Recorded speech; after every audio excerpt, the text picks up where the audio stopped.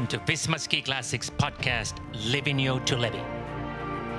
Visma Ski Classics is the long-distance ski championship with 12 Pro Tour events and 35 pro teams, bringing professional and recreational skiers together.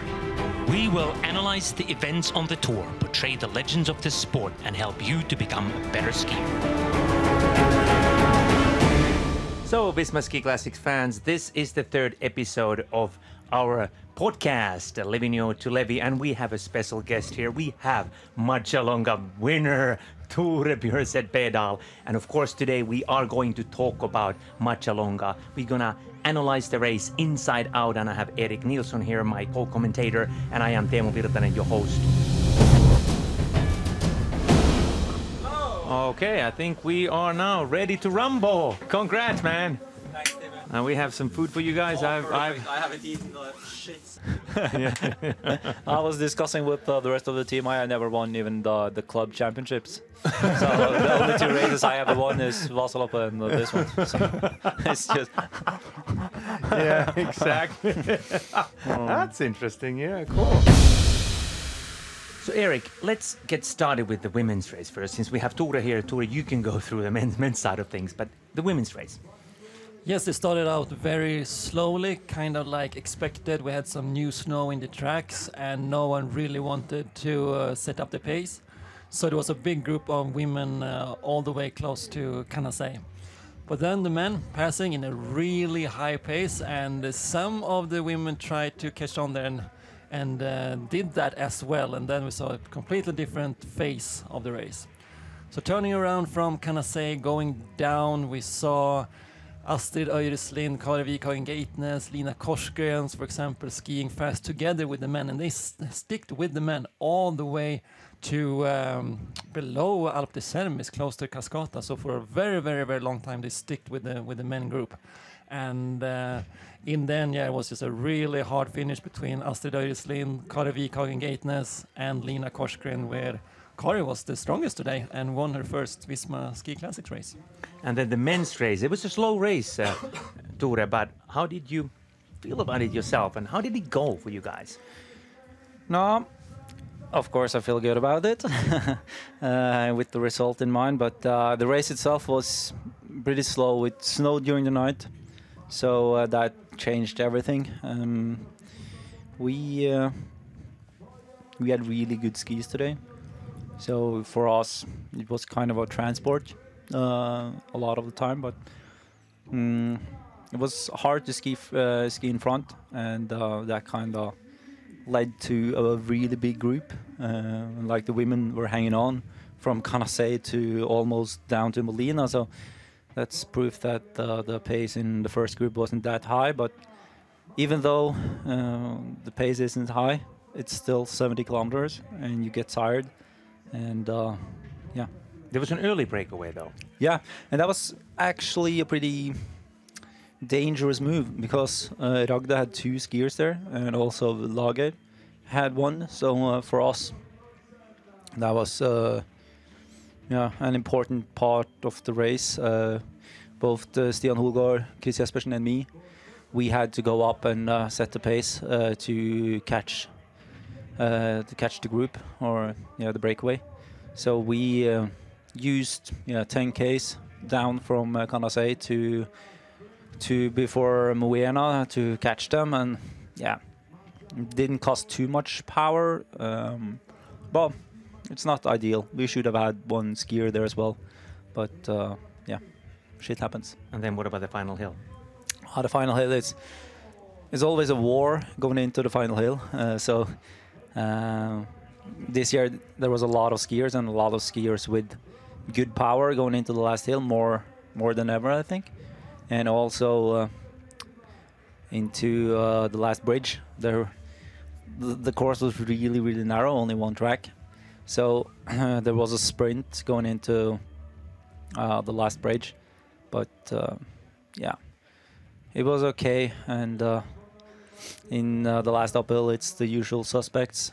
It's Elias and Gjerdalen, Eide Pedersen, Nygaard is good. So it's back to the usual gang up there. And luckily, I felt I felt really good today, and yeah, I 2 years ago I was in almost the same position. Mm, After the last small uphill with like 500 meters to go, I kicked and got a small gap, but Ilya was a bit too strong for me in the last 200 meters, so that's something I've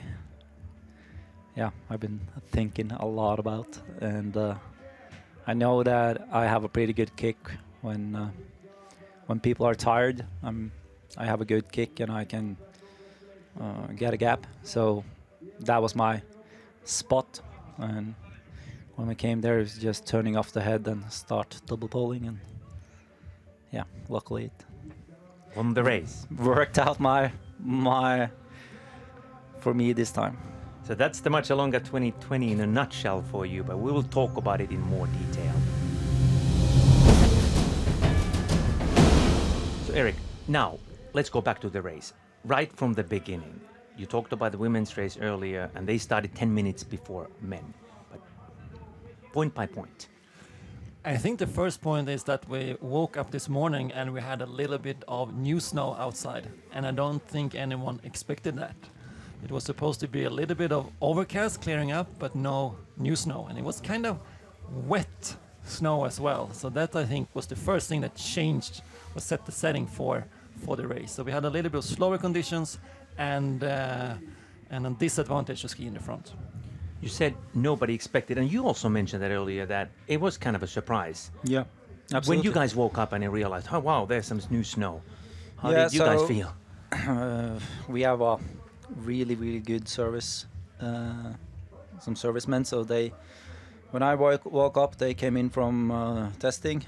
So then we got the news that there had been snow, and they had tested all our skis again and found some new things, I think. So we changed up everything this morning.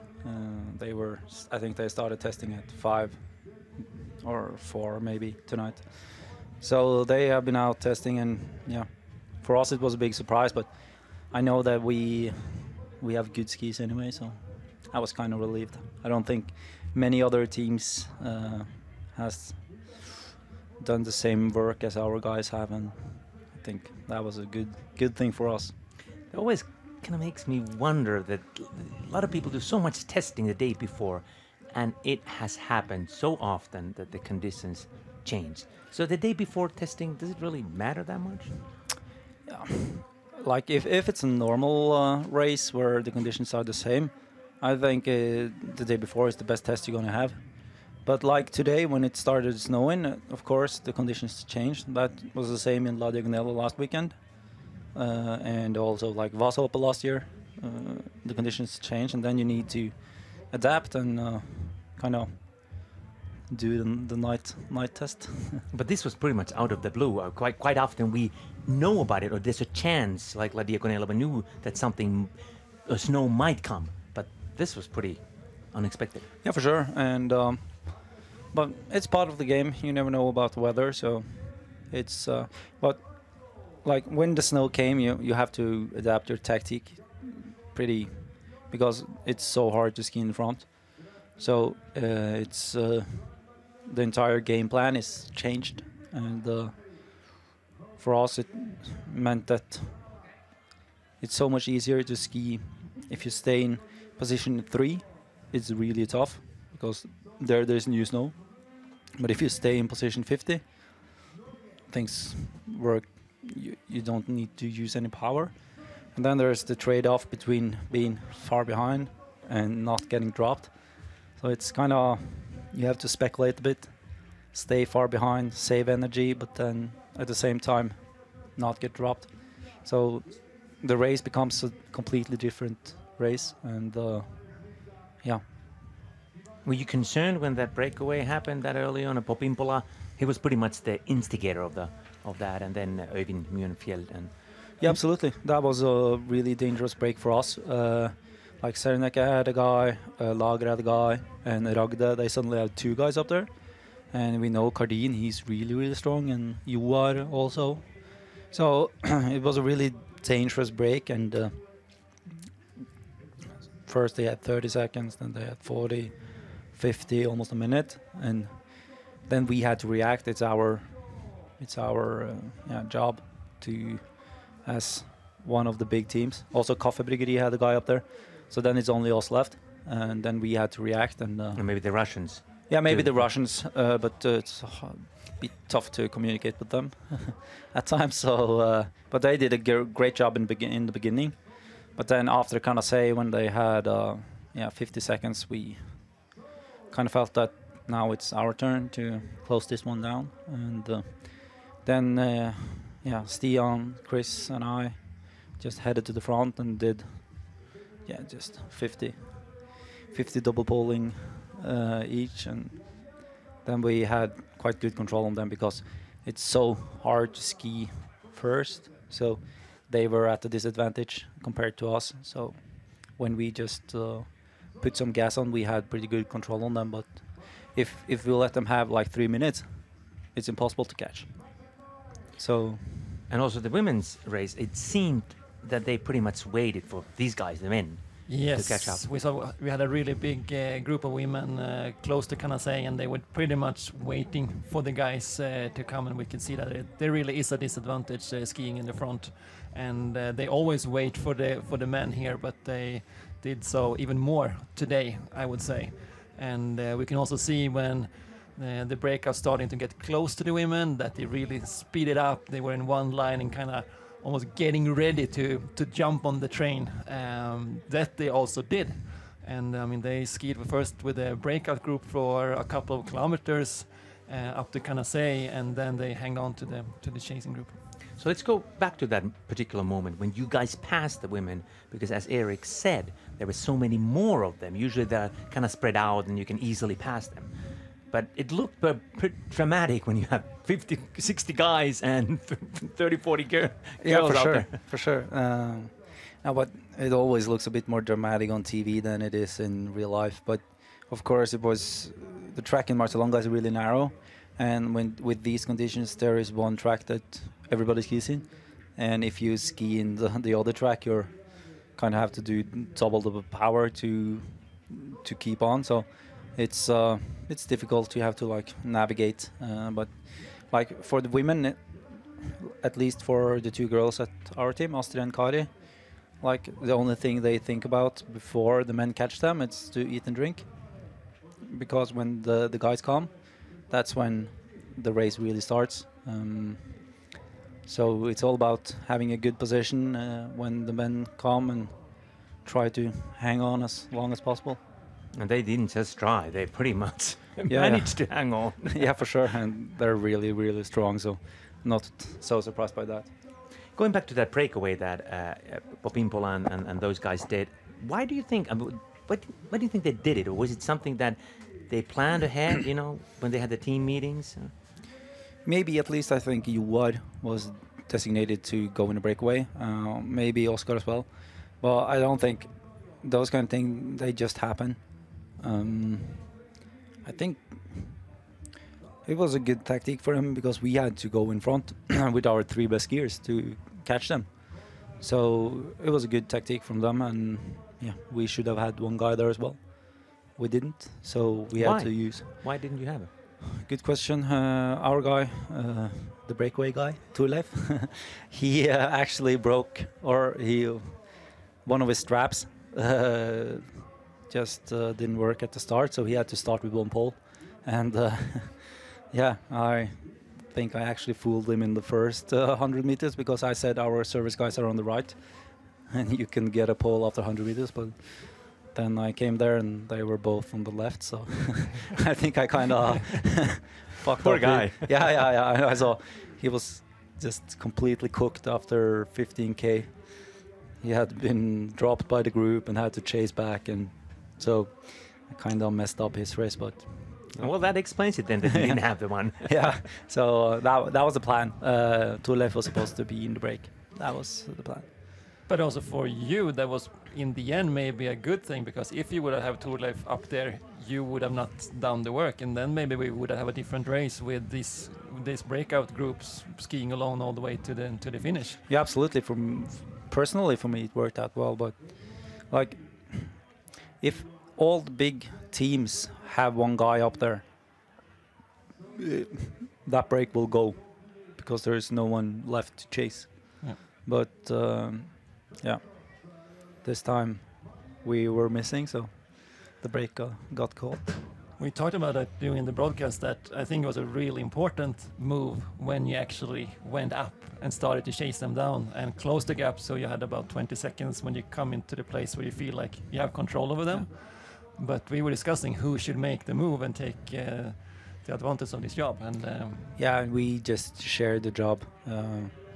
Like both Stian, he was in the yellow bib, so he's kind of the captain, and Chris is really strong. He showed that last week, and I felt pretty good as well today. So we kind of just shared the job. And when you have to ski, like if you ski 1 minute in front and then 2 minutes back, it's not that hard. At least when the front skiers are like doing the snow plowing, yeah, and we just ski in their tracks. It's not that difficult, but if we hadn't done it, they would have gotten 3 minutes, and then we would have been, yeah.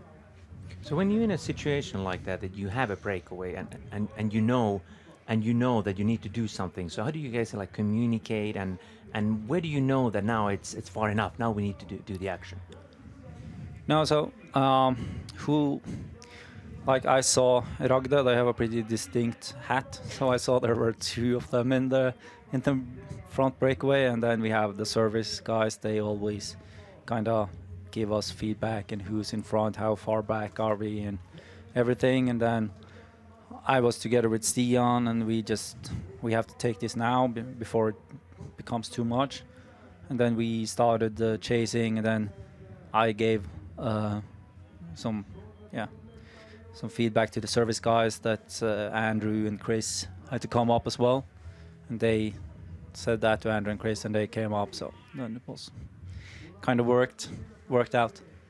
This is a good segue. You mentioned Andrew. Yeah. Andrew Musgrave. Let's talk about him a little bit. Yeah. And he's going to do more races than this, and he's He's World actually Cup skiing skier. next weekend as well. He wasn't supposed to, but I think he likes long distance skiing, so he's going to ski next week.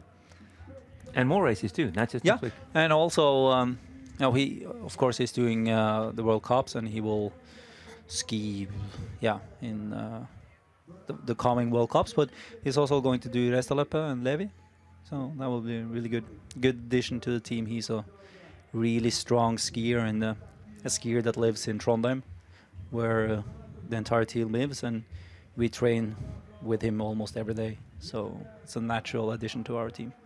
I remember back in the fall when we were writing our pro skiing magazine, and you mentioned, I was writing about you guys and the teams, and you mentioned that we have one more, 7th skier, but I can't reveal the name, and we all started speculating, and who could that be? And then it turned out to be Andrew Musgrave. But why him? How did you approach him, or did he approach you guys? No, but Andrew is Andrew lives like me, Chris, Torleif, Astrid. We live really close in Trondheim, and we train together with every day. So, and Andrew, he's a really strong skier, and we ski together with him, every day. So he's a natural addition to the team. He's a good guy, really strong skier. Has not got out his potential this year. Hopefully, the form will be better, and I think, like in Reist and Levi, that's some races that really suit Andrew. So I hope he can perform well there. Yeah, he has the capacity. He was in the Yeah, top yeah. 10 at the World Championships last Yeah. season in every race. Andrew is a phenomenal skier, and this year hasn't been his year. I think we might have trained a bit hard this summer. Too many long distance sessions. Yeah, and this summer was brutal. So I think, when he comes back to himself, he will be really strong. When you say this summer was brutal, what does it really mean? What kind of trainings did you guys do? Well, Why did it become so brutal? I think we have a good training group in Trondheim with Chris, me, Andrew, Didrik Tønseth, Niklas Dyrhaug, and yeah, also Johannes, Emil sometimes joins as well, and we kind of yeah, things what was cool last year isn't cool this year, so we have to do more and more, and suddenly 5 hours plus 2 hours was the normal training day, and I think we might have stepped a little hard on the gas this year. Give us an example of a typical special day or something you want to share with us. I don't know, but like a normal day this summer was maybe, or not a normal day, but a hard day was maybe 5 hours of double pulling in the morning, and then we did 2 hours of skating in the afternoon. That's a good training day, and yeah. Do you guys do those, what they call the Vasaloppet pass, that you have like a 5-hour 100K and then you do sprints within? Yeah, it's not that formal. It's we just go out and ski and have fun, and yeah, and then we've been training really a lot. So yeah. And I know that your favorite workout is interval training. Actually, you like intervals. Yeah, for sure. I like intervals, and what we do often is that we might start a 5-hour session with an interval, and then we ski for 3 hours, and then we finish again with an interval. So that's good session. And lots of pro teams, they tend to go to warmer places. I mean, in the past, it used to be the case that you looked for snow, and Ramsau am Dachstein used to be a place that everybody went to. But nowadays, you guys go to Mallorca, those kind of places. Is that kind of the new trend, that you're looking for warmer places to we train? like the sun. It's warm. It's so cold in Ramsau. No, but I think for us, the season starts a bit later in the year, so you don't rely on having that many kilometers of skiing in October, and then it becomes more of it's much nicer in Mallorca than in Ramsau. And could it also be that double poling is so close, roller skiing is so close technically? Absolutely. I mean, in the past, diagonal striding never really was that close. No, absolutely. And like if we have a good cooperation with some guys at Mallorca, we stayed at the same place now for the last years, and yeah, it's a beautiful place. You get to ski in only shorts, that's the best. So no, I think if you're gonna double pole, it's not that much different doing it on roller skiing than on snow. You said earlier that a typical example is you do 5 hours double pulling, then skating. Do you still have a lot of skating and diagonal striding Absolutely. in your training program? Absolutely. This summer we've done a lot of skating intervals and classic intervals. Maybe a normal week we have one double pulling interval and one skating and one classic. And reason for that is? I think like I've been double pulling for the last 6-7 years. You reach a potential where more double pulling doesn't necessarily make you a better double puller. It becomes more about your general capacity, and then to train your VO2 max and your breathing capacity.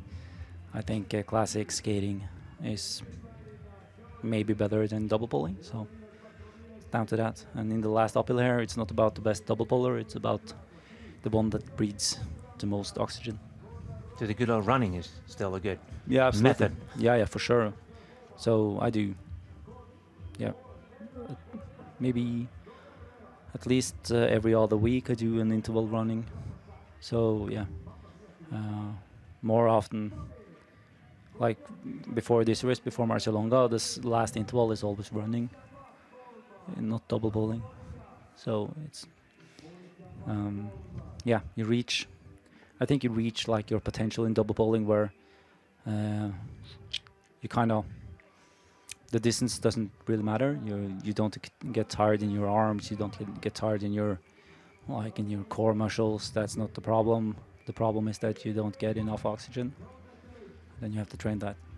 So that's why the VO2 max is again getting more important because for a while it seemed like, at least a lot of people said, oh, you don't need that high VO2 max levels in long distance skiing. But now it seems to be a different ballgame. Absolutely, and if you look at the top guys here today, you have Gjerdal, and Eliassen and Nygaard. They are all breathing like 80, 90 milliliters per kilo. So, What about you? Yeah, my personal best is, I think, 2 years ago, 85, 86 or something. That's pretty high. No, that was in running actually. In diagonal, I think I had 84 or something, and yeah, so it's pretty good. But I don't really measure VO2 max that often because you always want more. It doesn't really matter what you have; you always want more. If you have 90, okay, then you want 95. If you have 85, doesn't matter, you want 90. So, like, improving your capacity is always the most important to ski fast. It is an important factor, but still in long distance skiing, it's not everything you need to have. No, absolutely, and it depends on the course. Like in the last uphill here, it's the most important thing. But and then how do you actually work on it to improve it? no, it's what we've been talking about. We've gone from specialized long distance training more towards normal training, and then we just add some long double pulling sessions on top of that. So during the summer and during the autumn, the training that we do is very, very similar to the training that, for example, Andrew does for World Cups or Diedrich does for World Cups. It's 95% similar, and then the rest is just some long double pulling sessions. It's very interesting to kind of hear about it and learn about it. And it keeps changing a little bit. I mean, what worked 10 years ago, 5 years ago, may not be the... Yeah, absolutely. And when we started doing long distance skiing, I remember I came into the team. Yeah, that's a very long time ago, but when... Not that long.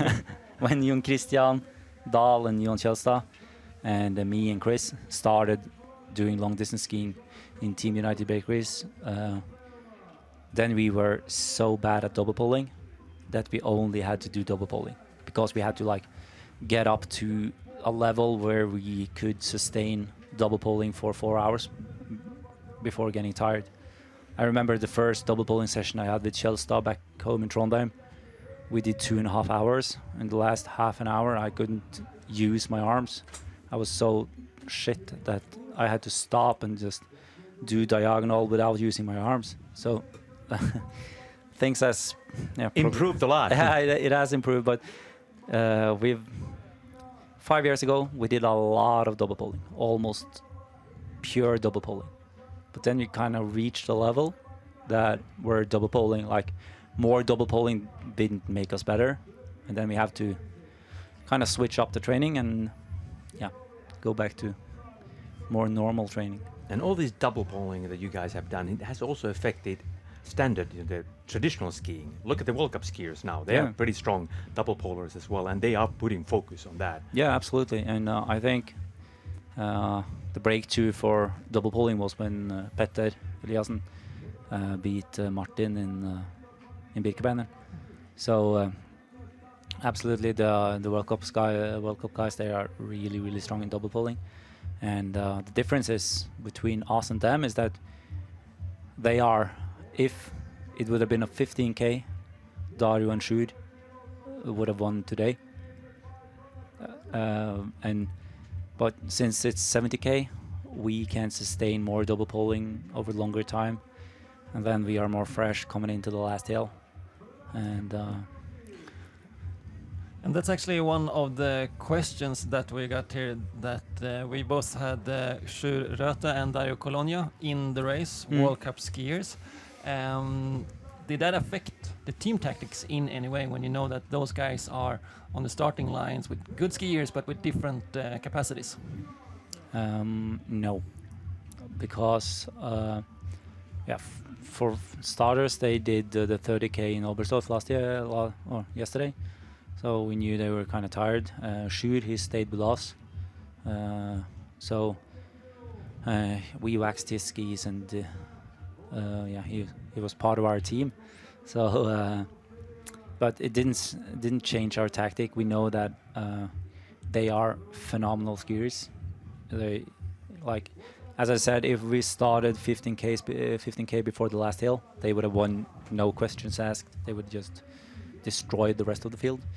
But like doing 70 kilometers of double pulling is a specialized event. You have to train a lot to be able to sustain the high speed, the high double pulling in hour after hour. And yeah, coming into the last hill, Sjur was unlucky, broke a pole in the last hill, but he said it was cooked anyway. So, but I think he could have done a good result. But yeah, it's two different sports, doing long distance skiing and normal cross country skiing. The best guys, they can do both,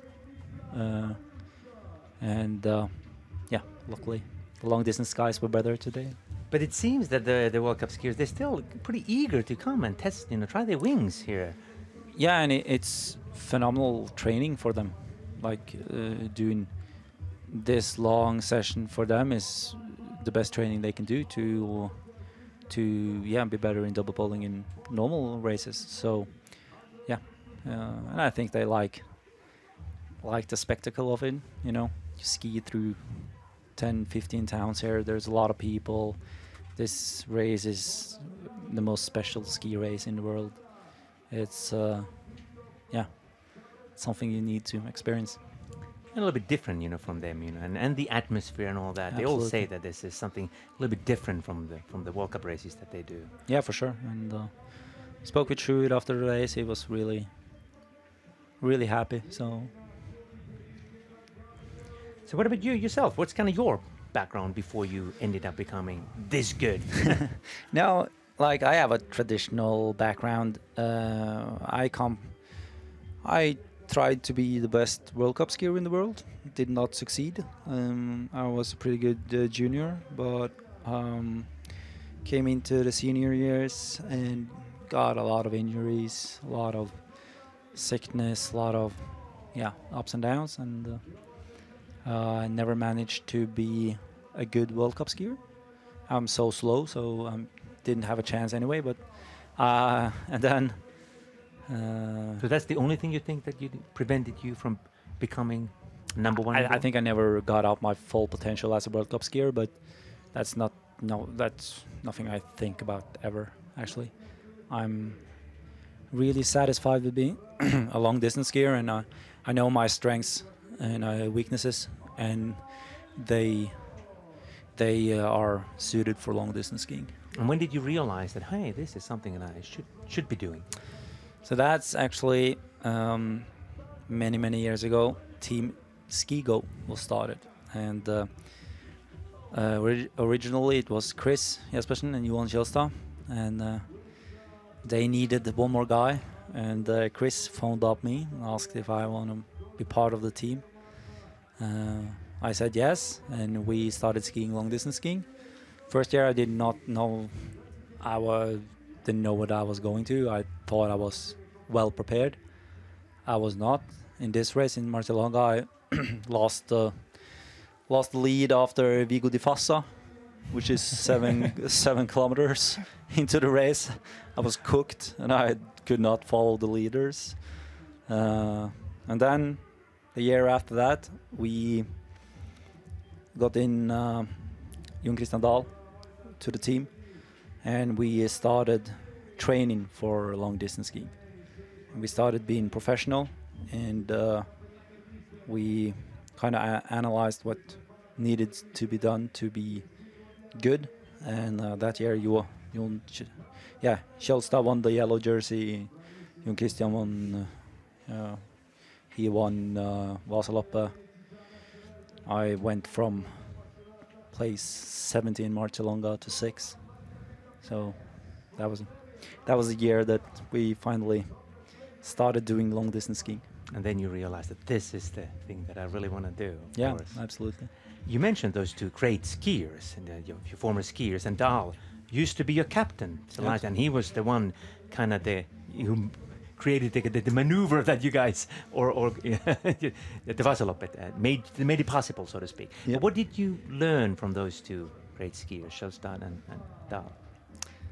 The That's a lesson good- that they gave Yeah, you. good question. I think I actually learned pretty much everything I know about skiing. They are two really different skiers, Johan and Christian. But combined, when they were in form, they were unbeatable. So it's kind of shame that they have put their skis away. But actually, next weekend in Toblach, Jon Christian is coming. We are taking the whole Koteng company down to Toblach and Cortina, and Jon Christian, he is the travel manager for the entire team, so he is coming, and I think I have pursued him to race as well, so we might see a comeback from Jon Christian. Has he been training at all? No. So Not at all. no, he said he was going to have one double pulling session this week. So, but for Jon Christian that might be enough. He won the Vasaloppet once without even, yeah. I was maybe 2 minutes in front of him in every interval session, and then he came to Vasaloppet and just destroyed everyone. So he can do wonders. But now you are the captain and team leader as well. So how does that work? I mean, you're an active skier, you're winning races, but still you kind of need to pull the strings and make sure that everything works for your team. Yeah. So right now I am the team owner. So me and Bernhard Rønning, which is my companion, we own Team Koteng, and I am the team manager. So I do almost everything with sponsors, booking, travel for everyone. Yeah. I think you're going to be the only active skier. I mean, we have, of course, retired skiers like Lucas Bauer and so forth, but you are probably the only active skiing doing Yeah. both. So yeah. So it's I think it's pretty fun. It's like it's a different kind of challenge than being a good skier, to manage the team and to do everything with economy, and yeah. So it's fun. It doesn't really, I don't think a lot about it. Do you think it gives you a little bit of a balance, because then you have something else to think about? Yeah, at times it's good to have something else to think about, but at times, it's kind of it's a lot to do. But yeah, for me it doesn't really bother me. It's normal for yeah. Before we wrap up that train of thought, one thing, I mean, when the season is over, you mentioned sponsorships and all that. What kind of happens in For the this season? No, for any season? For any season, no. We we have to analyze what we've done good and what we've done not so good. So after the season, it's a lot of analyze, and I have to go back to school for the most part, and yeah, then it starts preparing for the next season. And talking to the sponsors and school, we talk about that a little bit later on. Yeah. But let's get back to the race. So, okay, the first part we had the breakaway, then we had the Canasei turned around, then the downhill section started, all the way towards Predazzo, the first sprint point. Of course, a little bit action there. When you guys caught up with the breakaway guys. Yeah. So when we came up to Canasei, there was the breakaway group, and we were in back. All our guys were pretty far back. We caught up with the women. I actually talked a bit to Astrid and Kari when I passed them, because I saw Britta was having a hard time. So when I passed them, I kind of said to Astrid and Kari that Britta is having a hard time. Try to stay on now, go all out because Britta was not. I saw that she was not able to catch the men's group, so. It was an important part for the women's race, and also for us that was the first time we saw how far we were behind, and when we passed around we saw who were in the breakaway group, so then we knew it was Cardin and Tela and Monfjell. And yeah, so kind of gave a bit of an overview of the race. And then you're coming down to Predazzo, and you saw the sprint, but you don't have any skiers at this time going for the sprint points. No, but going down to Predazzo, that's a key part of the race because when you pass the jumping hill, the conditions just change in 5 meters. Normally they change because there the sun is shining. So yeah, and the conditions just the speed goes up 10 kilometers an hour, like in an instant, because of the changing conditions. So there is a really important place to stay ahead. This year the snow was in the track, so it wasn't as drastic this year. yeah, no, this year it was slow, and after Predazzo it was really slow. So yeah, it wasn't much happening after the stadium, and going down to Alpe d'Huez. That's the first time when the speed was back to normal, to say. And Andreas Nygaard, he did a really tough push. I saw that Chris was in front and he had to chase that one down. He said that was costing him a bit of energy. But for us it was good because Andreas used a lot of energy as well. So yeah, that was the first time the race really started. And did you when you looked around, did you notice, did you see some people getting tired? Did you detect anything special going on? It's difficult to say, but you see that people are getting more tired. They don't stand like on the back ski of the skier in front. And how much do you usually pay attention to those when you're in a big group? I try to pay a lot of attention to that, and it's important to know which skier you are behind. Like in the last, when you go down to Molina, it's really important that I analyze the skiers in front of me. Is he going to let go of the group? Do I have to ski around him, or can I just let him be in front of me? Or because if a split happens and there's 10 meters up, you kind of lost. So you have to know that every skier in front of you is good enough to stay on track. And yeah. And then there's the war before the bridge, the turning point. We had a really good setup going down. Chris, me, and Stian, we were controlling. Cardin was leading the field. We were just blocking so no one else could get in front. And then we had perfect positions going through Molina, and then back up towards Cascata. And Eric, in the women's race, I mean, when these guys passed them, they were able to talk to them a little bit, but some action happened there as well. Quite a lot, actually. Yeah, I mean, the women catched on to the men already up in before Canacey, and they hang on to them almost all the way down to Molina. So that was for a really long time, and we could see there were some big changes in time gaps between that. And we really saw the advantage that the women has when they're skiing behind the men. And skiers like Britta Johansson Norgren, Ida Dahl, who did not have a good draft, they really lost time over that whole section going through Val di Fassa and over to Val di Fiemme. But then we had also Emilie Flet and Ida Dahl, who performed really well behind these three. And we mentioned Britta Johansson Norgren, who had a bad day. Again today wasn't her strongest day.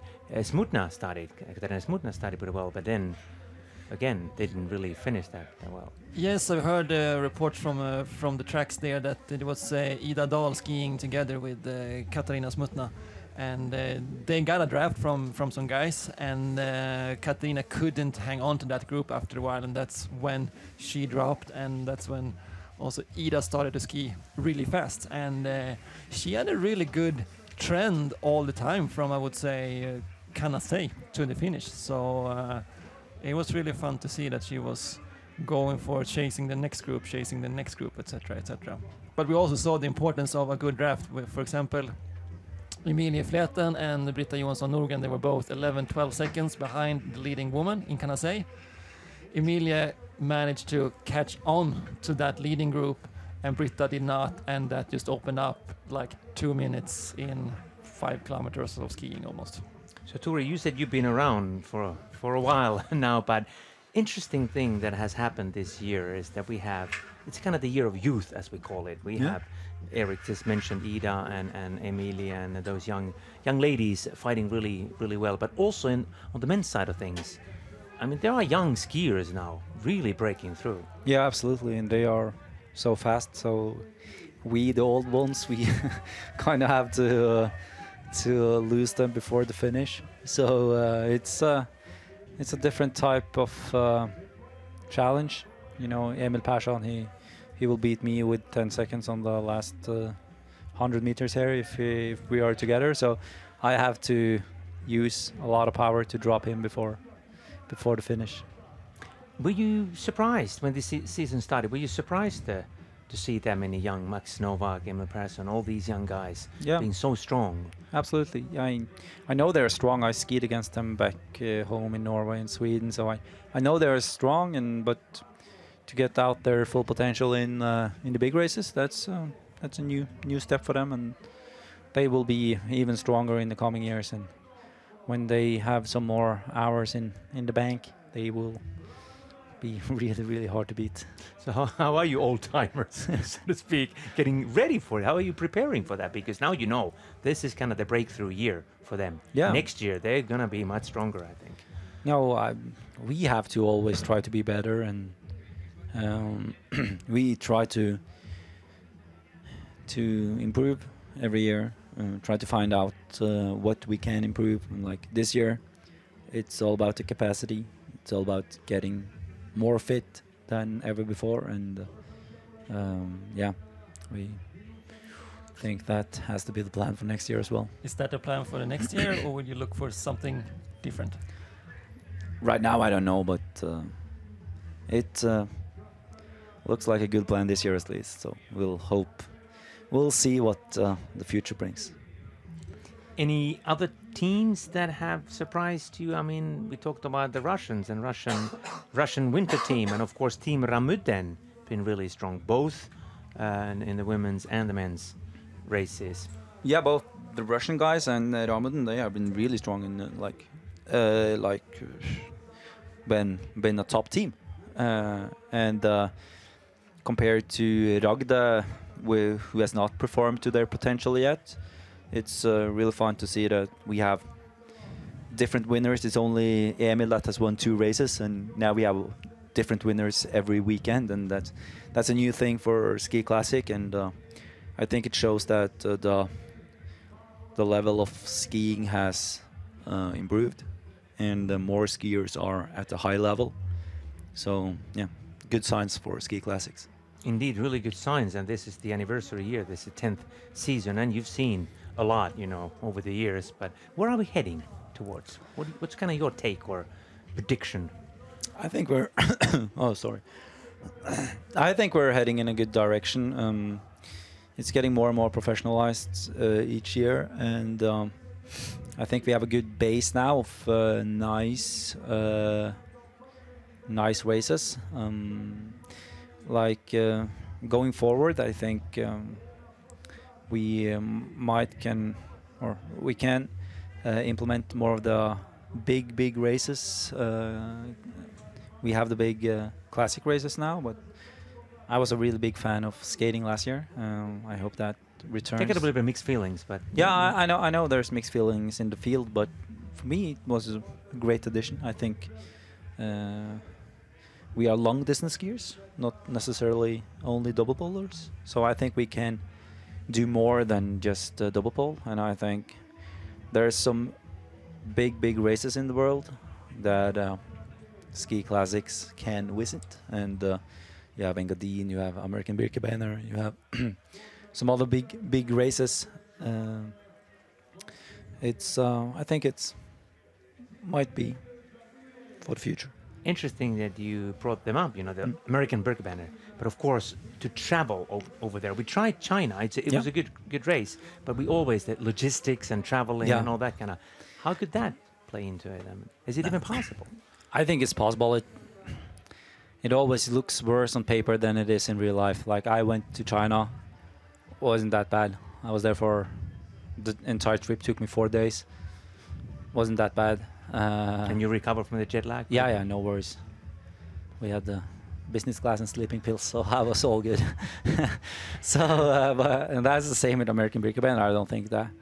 I think that would have been a great addition to Ski Classic. I think the travel doesn't hurt that much. That's more in your head than in your body. So. But do you think we have enough races now? So if we are going to add like those races you mentioned, should it be then some taken out or just extended even more? Good questions. I think there's enough races. Like it's hard to do more races than we do now. What could have been really fun is like maybe having more races in one weekend. Like do, for instance, 2 races at a weekend. That would have been really interesting, I think. That's something that Ture Asle has said as well. Yeah, like Yeah, for example, next weekend in Toblach Cortina, if we could do Toblach Cortina and Cortina Toblach, for instance, that would have been really fun. I think there is potential for development in Ski Classic, but Ski Classic is absolutely heading in the right direction. I think we're in a good state for our series. Anything else you would like to see in Visma Ski Classics besides the new races and stuff? No, I think the state of Ski Classic is good. I think we kind of matured. We're not small little series on the side anymore. You see, we have big skiers coming to Ski Classic, so it's good signs for Ski Classic. Good. That's always good to hear. That's why we're here. Then back to the race. After Predazzo, the sprint point, then you kind of touched upon that a little bit, and then that's when pretty much the action started. But going back there. Yes, we passed Predazzo. We have the old retro skiers and the old car. Do you see those on the side of the track? No, I saw it last year on the TV, but I didn't catch it live. Yeah, it's there. We see it in the replay. No, but then we passed Predazzo, and as you say, we skied down towards the Cascata, and we could towards Alpstermis, and we could see that the pace was increasing. A little bit tougher fight for the positions, and right there at Alpstermis we saw Andreas Nygård really doing a breakout attempt and got a gap actually. So I think that's when it really turned the focus on the finish line. Exactly. How did it feel over there when you guys? You mentioned that was kind of when it started to happen, and some people wasted energy. Yeah, I was in a bit of a bad position right there, so I was too far back, so I didn't kind of feel the acceleration at first, but I saw that we had both Chris and Stian at front, so they were chasing down Andreas, and they were looking strong, so I wasn't that worried about him. But that was when the race kicked off. That was when Marcialonga really started. People were starting to get tired, and if you had power, it was easier to navigate the field and to get the position you wanted. It kind of changed from a bit of everything in the front to the usual suspects. You had the Ragda there, you had Igne. They were really strong today and has been the entire season. And us and some of the Russian guys and Kaffa. So it was back to normal and back to Marcialonga as we know it. So the Nygård's breakaway attempt there, do you think it was a clever move, or why did he start? That was about 10k before at least. Yeah, but if Chris had not reacted once, he would have gotten 30 seconds like out of nowhere, and then we would not have been able to catch him. So it's kind of like rolling the dice. Either it works or it doesn't. But I don't think he used that much energy on it. It was. And then also, you told me yesterday that Chris had some problems with his back, correct? Yeah, Chris is he's an old guy, so he's starting not that old. Come on. He's starting to get some small problems here and there, but he felt a little bit in his back yesterday. But we have like a physiotherapist with us, so he fixed him up late last night, and he was all good today. No problems for Chris at all. So, it's that's the thing. When you get old, you get some trouble here and there and everywhere. Let's spend a tiny moment on talking about him, since he's the winner from last race and didn't really have a chance to talk to him that much. How was he feeling after that? I mean, that week in between these two races, that was his first victory. It must have been an emotional moment for him. Yeah, for sure. Chris is a phenomenal skier when everything works. He is maybe one of the best skiers in the world when things are as they should be. Unfortunately for Chris, things has not always. He's been a lot of sick. He's been injured. He's been not having a good training session or training summers and stuff like that. So he has not been at his potential for a lot of years. But luckily now, this summer was really, really good. He's stronger than ever, and I think we will see much more of Chris this season in the coming races. And he showed last weekend that he is a really, really strong skier. And that track suited him more than this one. Here it's fast skiing downhill. When the tracks get more hilly, I think Chris will be a very, very hard skier to beat. What about Stian Helgard? I mean, he's still looking for that, trying to get the the victory. Yeah, he looked good today. All yellow. So that's the way we like it. Now Stian, he's the complete opposite of Chris. He's never injured, never sick, never anything wrong. He's just a really, really good skier that always performs. So Stian, he is better than ever. Today was okay, but not his best race. I think come Vasaloppet, he will be difficult to beat on the last K. I was actually expecting, he did well today, but actually expecting more from both Stian and Chris looking at the last kilometers. They were both two up in the front, leading up to the Cascata. But then it was a little bit tight over the bridge. They lost some positions just before the bridge, and then they were not really in the game for the final. Yeah, so right before the bridge, this year there was a new addition before the bridge. They had to don't have any incident over the bridge. We've had incidents before with Øystein and Kjølstad, so no more of that. The sprint, like the last K before going on to the bridge, that's a big sprint and a big mess, because some are standing in the track, some are on the outside, some are almost on the grass trying to pass, and it's just a big mess. Chris, we had a really plan about that yesterday, that we had to be at least top 5 into the hill, and we knew going into the race that it was like this, and we had to use power in the last case before the hill to be a good position, because there was a one-way line over the bridge. We knew that, and if you are number 10 over the bridge, you are already 15 seconds behind, so you kind of almost lost already. And Chris and Stian, they tried to control the race, stay in front, and tried to have a really good positions over the bridge. I think that might have cost a bit too much. I was tried to stay calm behind in 10th position. I should have been better. I was thinking the entire way that I have to pass some skiers now, because this is too far behind, but no gaps open up, so I was kind of locked. And then going over the last over the bridge, both Stian and Chris came back a bit, and we were 3 together, Stian in front and Chris and me, so we were number 10, 12 going over the bridge, and that was a bad position for us.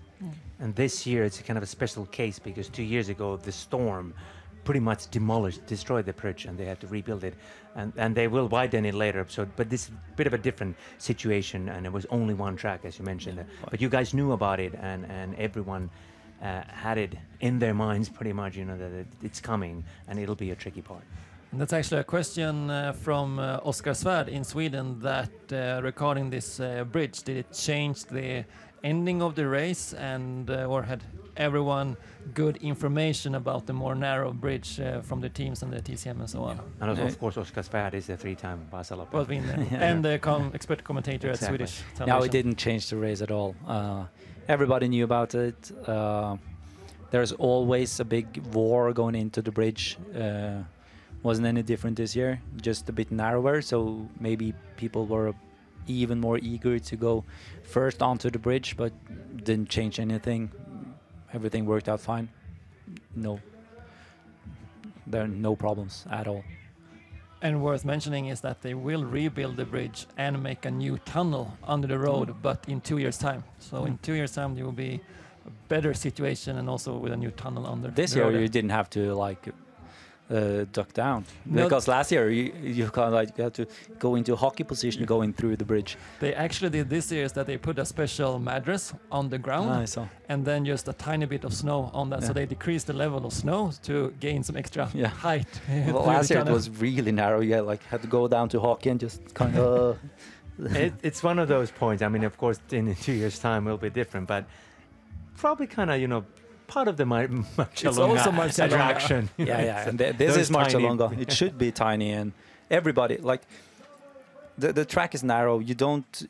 You in Marcialonga you can't expect to take the position when you want to. You have to kind of be smart and take the positions where gaps open up, and that's part of the race. Everybody knows that. There's no complaining about that. There is 2 tracks. 2 tracks will be full almost all the time, and that's the same in the last case, in the last 10 case. It's much heavier to stay in front, but you have to stay in front. So like if you ski at place 30 the last 10k, you will save a lot of energy, but you're in place 30 and you're 30 seconds behind when the last uphill starts. So you have to invest a lot of power to stay in front. It's really heavy to stay in front, but that's the only way to do it. So this is kind of like the Monaco race in F1. Yeah, absolutely. Position is everything. And then when you managed the bridge and the tunnel, the tiny tunnel, the last uphill. Yeah, going under the tunnel, I was in a really bad position. I don't know where I was, but I think maybe I was number 10, 12. So I know that after the tunnel, there's a small flat part, and I know that people are tired after the sprint to the bridge. So I know that's an easy place to make up some positions if you don't have the best position going under the bridge. So I knew once I got out of the tunnel, I just had to go all in to try to get in position. And then I just went all in. And I could pass 10 skiers and get up into 3rd position. And that's the position I wanted. So starting the hill, I was in where I wanted. So when you reached that point, when you were 3rd, how did you feel at that stage? You ended up spending a little bit extra energy there just to catch up with those guys. Yeah. So going into the last, I was pretty tired in the start of the hill, but then Andreas was pulling in the start. That didn't go too fast, so that was good. I could recover a bit. Then Tord went around, and the pace increased. I was still feeling pretty good. I saw one skier coming on the side. There was only one track going up, so there was a lot of energy wasted if you wanted to go around. And I saw one skier coming, and I knew that had to be Eliassen. Of course it was. He went to the front, and the pace increased even more. How did it feel at that point? Like, oh no, we're going really fast. Today I actually felt really good the entire day. I didn't spend too much energy before the last uphill. I was feeling really good going into the last uphill. So I felt good. I thought Eliassen would ski a bit faster actually in the start, but he kind of just gradually just increased the speed. And then with 1K to go, Andreas was starting to feel it, I think. So I just got on the inside of him and managed to climb my way up to third position. And then you knew that you're going to win a podium. no, I didn't think so- about that at all, actually. And you don't think that much in the last uphill. You just ski.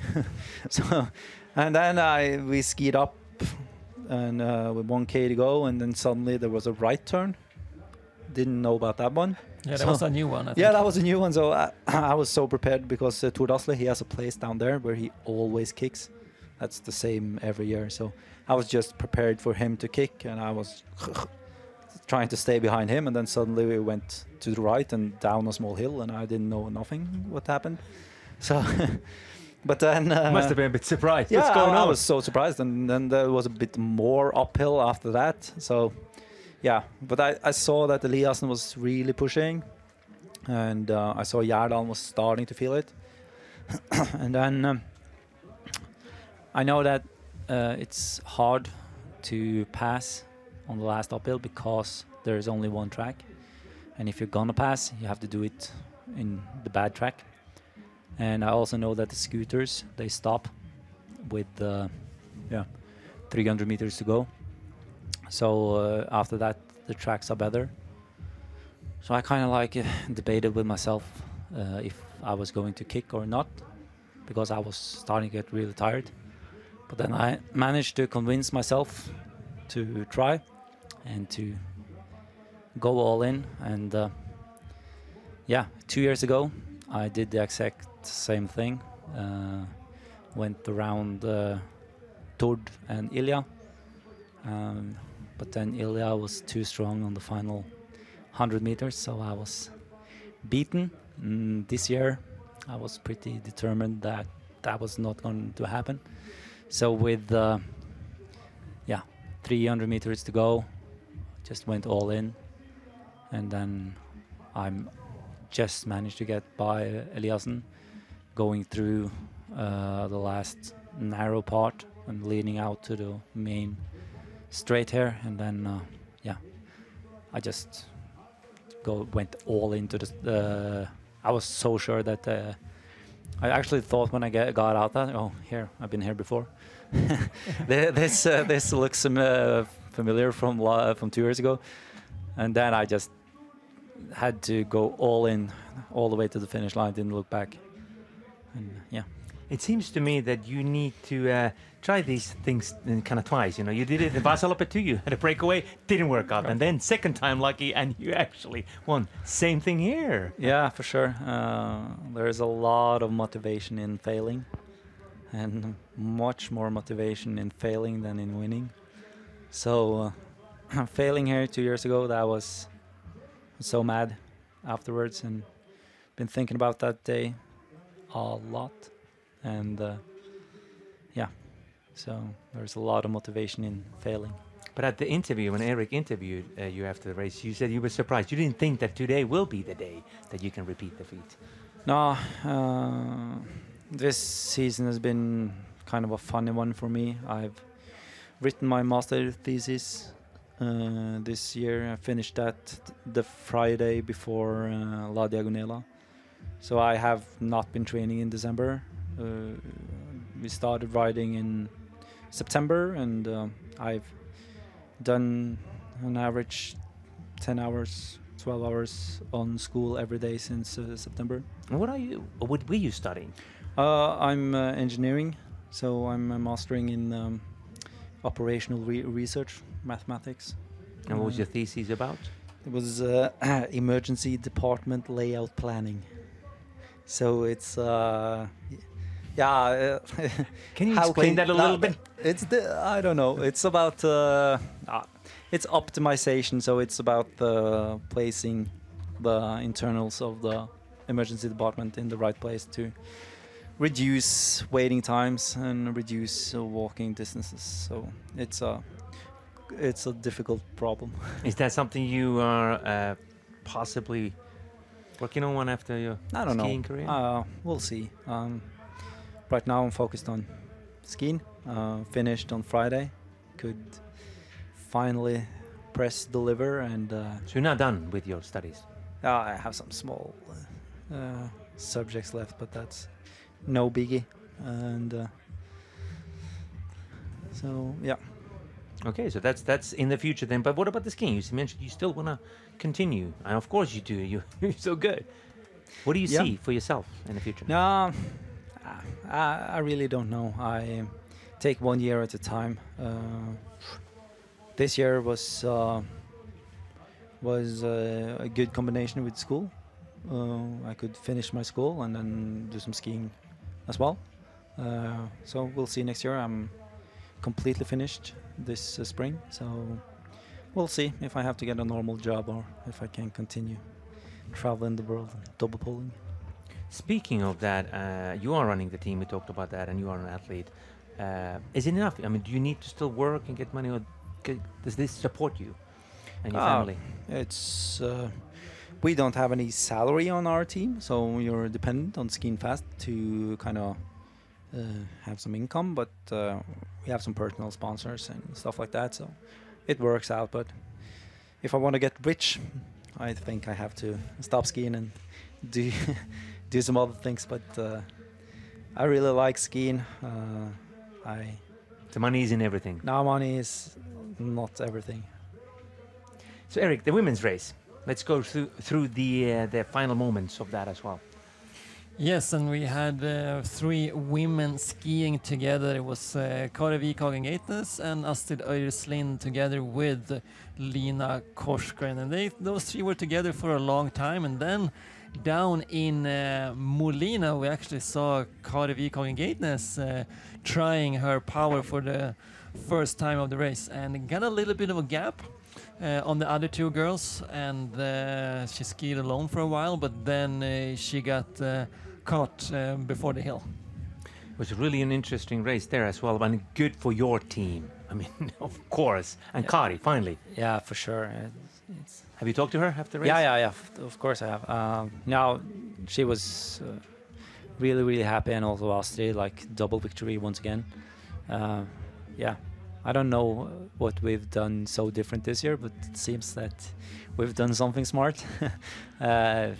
Yeah, the women, they are really, really strong. Astrid and Kari, they work together, and they are a team. They are a really, really strong team.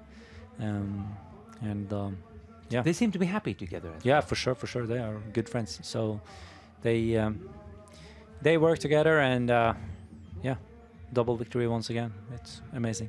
Kari actually represented the team Rakti Äijendom last year. Yeah. But how did you guys get her? No, she You just stole her. No, she got fired from Ragda, actually. So then we know that Kari is a really good skier, so we wanted her in our team. And for the team competition as well, it's 2 girls now and two men to get the points. So for the team competitions, it's really important to have both men and women in the team. So when you guys travel around in a team, we talked about your team a little bit. How does it kind of work? I mean, you are a family pretty much. Yeah. I mean, every time I talk to you guys, you're so happy. I can't really spot any kind of... Now we have a really good team, and like the service guys, they are doing an amazing job. They working around the clock for us, and also the athletes. We kind of went away from staying at hotels. We rent apartments. We make our own dinner. We live together. It's when you are traveling 1 month, it's so boring staying at hotels. Sounds kind of like a bit strange, but it's much better staying at apartments and like staying together.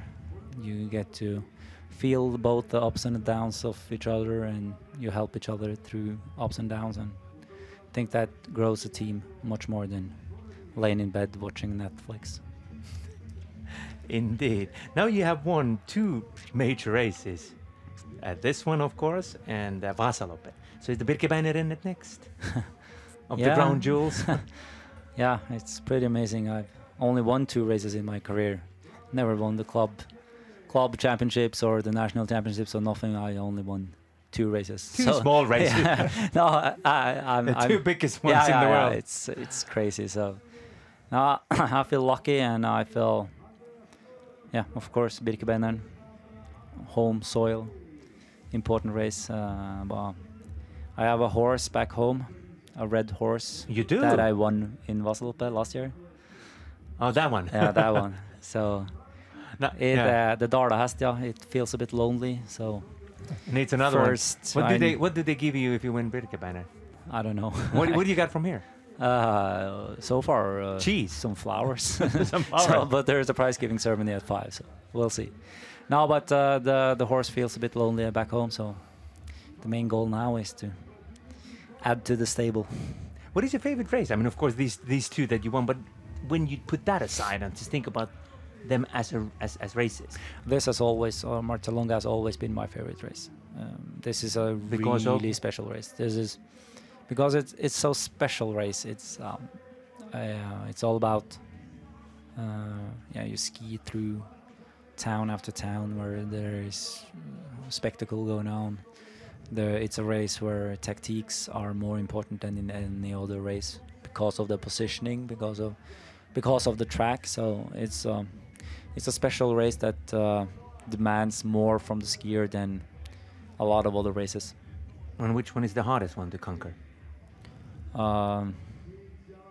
Good question. I think all races are hard. It depends on how they are raced. But of course, Reistaløpet with the alpine hill you race up, that's a tough one. You're gonna go kick wax there?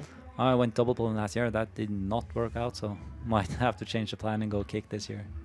Speaking of that, do you think it's good that we have races like that? But that we still, even if you guys are double pollers, but we have races that where you might end up using kickbacks. Absolutely. I think the mix with the kick and with double pulling, that's a unique spectacle to watch on TV. Like last weekend in La Diagonela when Petter was doing kick. Amazing. He just wanted to test it. Yeah. But it's amazing. It's amazing to watch. You like the kick guy. He goes up, goes in front on the hill, and then the double pull guy pulls him back, and it's kind of back and forth.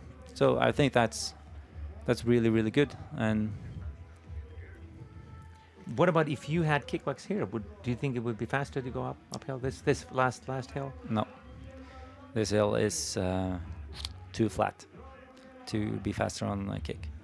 And also the conditions are pretty difficult to go with kick. It's kind of loose and stuff like that. But even though the conditions would have been perfect, I think double pulling will be faster up here.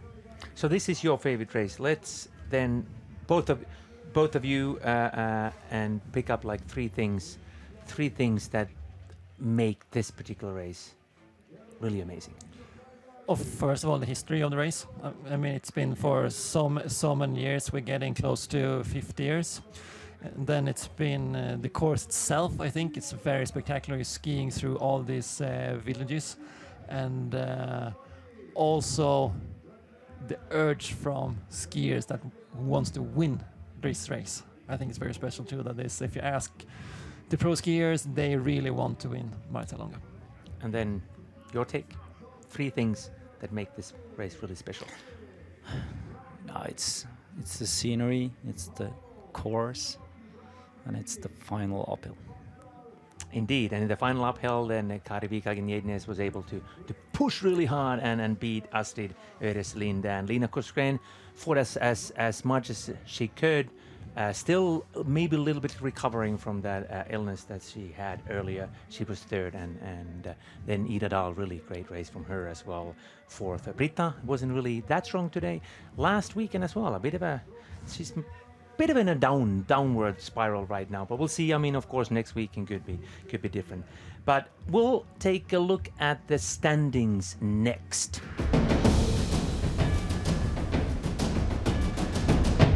Yes, now in the yellow bib is Tord Asle Gjerdalen, Team Ragde Eiendom, 705 points. Second, Stian Holgaard, Team Koteng, 680. And third, Morten Eide Pedersen, Team Kaffebryggeriet, 673. So a really tight top 3 in the men's competition.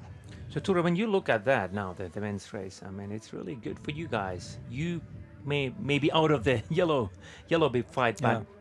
how does it look No, for it you? looks really good. Stian, he is consistent as always, and I think the coming races suit Stian really well. So I think he will be able to compete for the yellow bib. And who do you think is his toughest opponent? Jedale? It's Team Ragde and them. All of those. All of them. They are really, really strong. They haven't really found their form yet. So when they come into full form, I think they will be hard to beat. And the women? Still leading after today, Astrid Øyreslind, Team Koteng, 945, ahead of Britta Johansson Nordgren, Lager 157 ski team, 875, and tied with Kari Vikhagen Gateness, Team Koteng. So Britta and Kari are really tight, but Astrid is open up a little bit of a gap lead there in the women's competition. This gotta be really exciting for you. I mean, it's Absolutely. Astrid, she's so strong. And when everything clicks for Astrid, she is almost unbeatable. So I think Astrid is going to be hard to catch in the women's class. And you said that Kari and Astrid can work together. Absolutely, and they are, as it looks now, the 2 strongest skiers in the women's class. So looks good for Team Koteng. Do you think it will continue in Toplach Cortina? It's difficult to say, but I think the whole entire team is feeling good now. So we'll try to And tramp then on. youth men. First, Emil Persson, Lager 157 ski team, 590 points. Second, Max Novak, Team Ramudden, 461. And third, Alexander Grebenko from Russian winter team in 366 points. And Turleif is there. Do you still think he has a chance? He might be a bit far back already. He hasn't had the best of the season, the best season so far, but I think at least we can see a lot of good results from Turleif going forward. Youth women. First, Ida Dahl, Team Ramudden, 604 points. Second, Thea Krokan Murud, Team Ragde Eindom, 517 points. And third, Anastasia Rigalina, Russian winter team, 452 points. So maybe next year you should find a young girl as well. We have to look. Good, moving on to sprint. Still leading, Stian Berg, Team Kaffebryggeriet, 193 points, chased by Max Novak, Team Ramudden, 185. And third, Oskar Kardin, Team Ragde Eindom, 156 points. You don't really have anyone shooting for this particular category. We don't have a skier that's fast. We have slow skiers on our team, so Slow but strong. slow but strong. So we have to do other competitions. And women, sprint. Astrid Øyreslind, Team Koteng, 115 points, just ahead of Britta Johansson Nordgren, Lager 157 ski team at 105 points. And third, Lina Korsgren, Team Ramudden, 102 points. So a really tight competition there in the sprint women's. And of course, this is important for Astrid as well. Yeah. Every competition is important for Astrid. She is so strong, so she can win everything. Speaking of the climb then, Climb men, first is Morten Eide Pedersen, Team Kaffebryggeriet, 183 points. Second, Andreas Holmberg, Lager 157 ski team, 129 points. And third, Andreas Nygaard, Team Ragde Eindom, 70 points. but Christian de Jespersen isn't really that far behind. No, and he is trying to be good in the climb, so I think he will try that jersey on later. And here's another jersey that Astrid is currently wearing. Climb women. Yes, Climb women, also led by Astrid Øyreslind, Team Koteng, 138 points, ahead of Britta Johansson Nordgren, Lager 157 ski team at 95 points.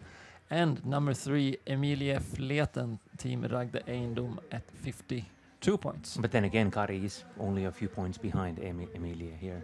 Yeah. So looking good. And the pro team. This is the one for you guys. This is the one. Leading is Team Koteng at 1,030 points, ahead of Lager 157 ski team 935, so almost 100 points. And in third place, Team Ragde Eiendom at 900 points. So these are the standings, of course. And next we're going to talk about challenger races. Have you done yours, by the way? Yeah, I've done on both the Alliansloppet and Klarälvsloppet.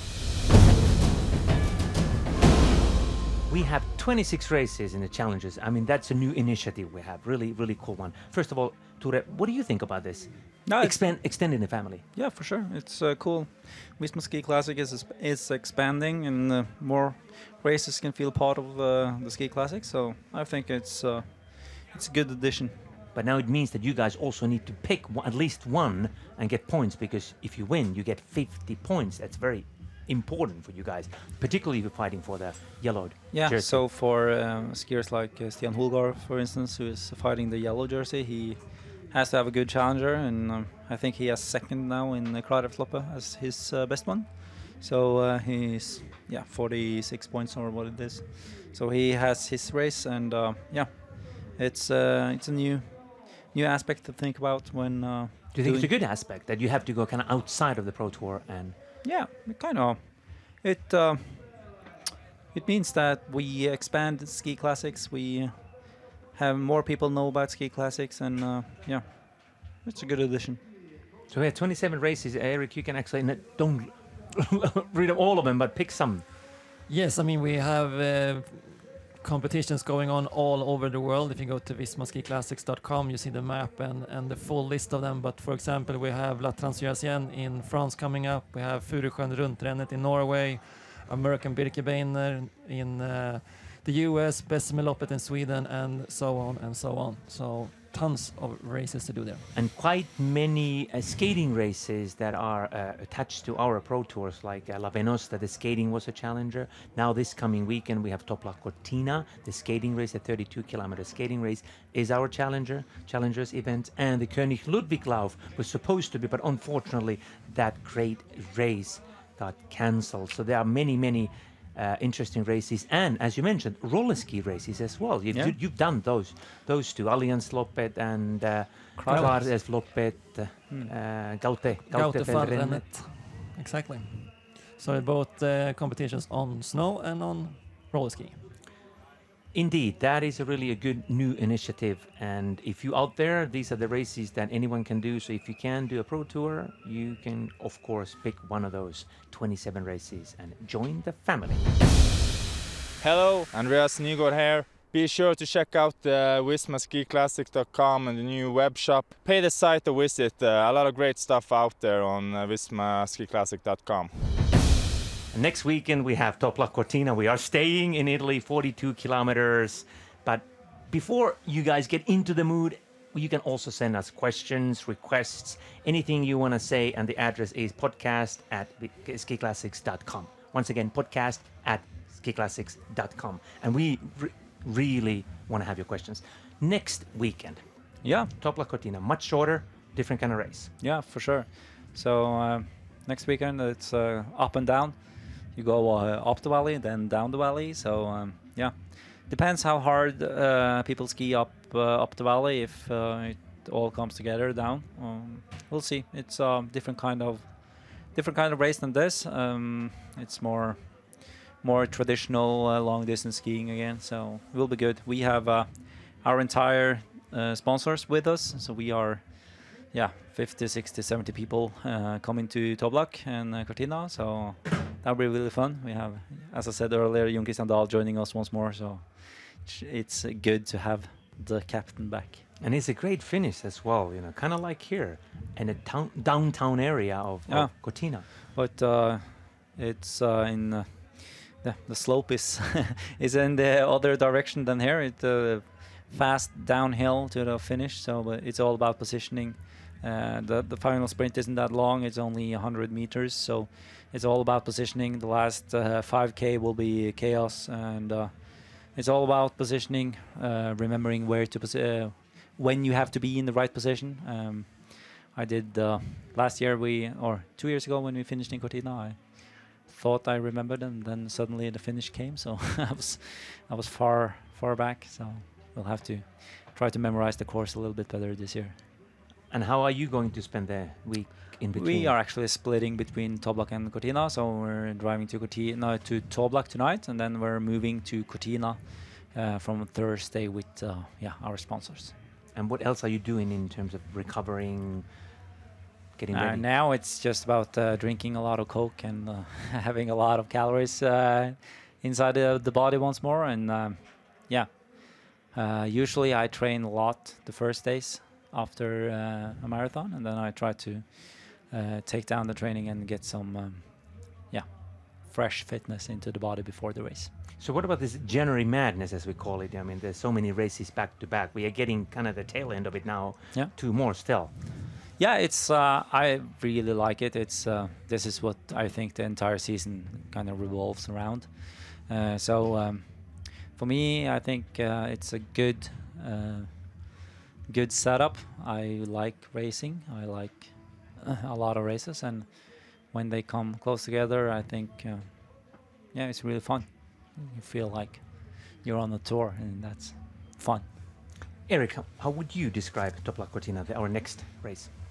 Well, it's a totally different race. It's shorter. I think it's higher speed the whole race, and of course a totally different finish as we've been talked about. But it's a really nice race. I mean, Toblach is very famous for the cross-country skiing, and of course Cortina as well in the skiing world, both the Alpine and the Nordics.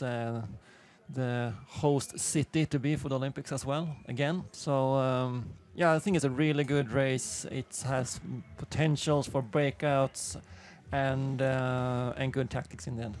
And that race will be next Saturday, and the start times are for women 8:30, and for you guys, for men, 9 o'clock in the morning. And of course, those times are central times. One final thing. Tore, Yes. we've been talking about all kinds of things, your personal life, skiing, what you're going to do in the future. But now, when you're kind of looking back, what's your take, your philosophy on life? Oh, that was a big question.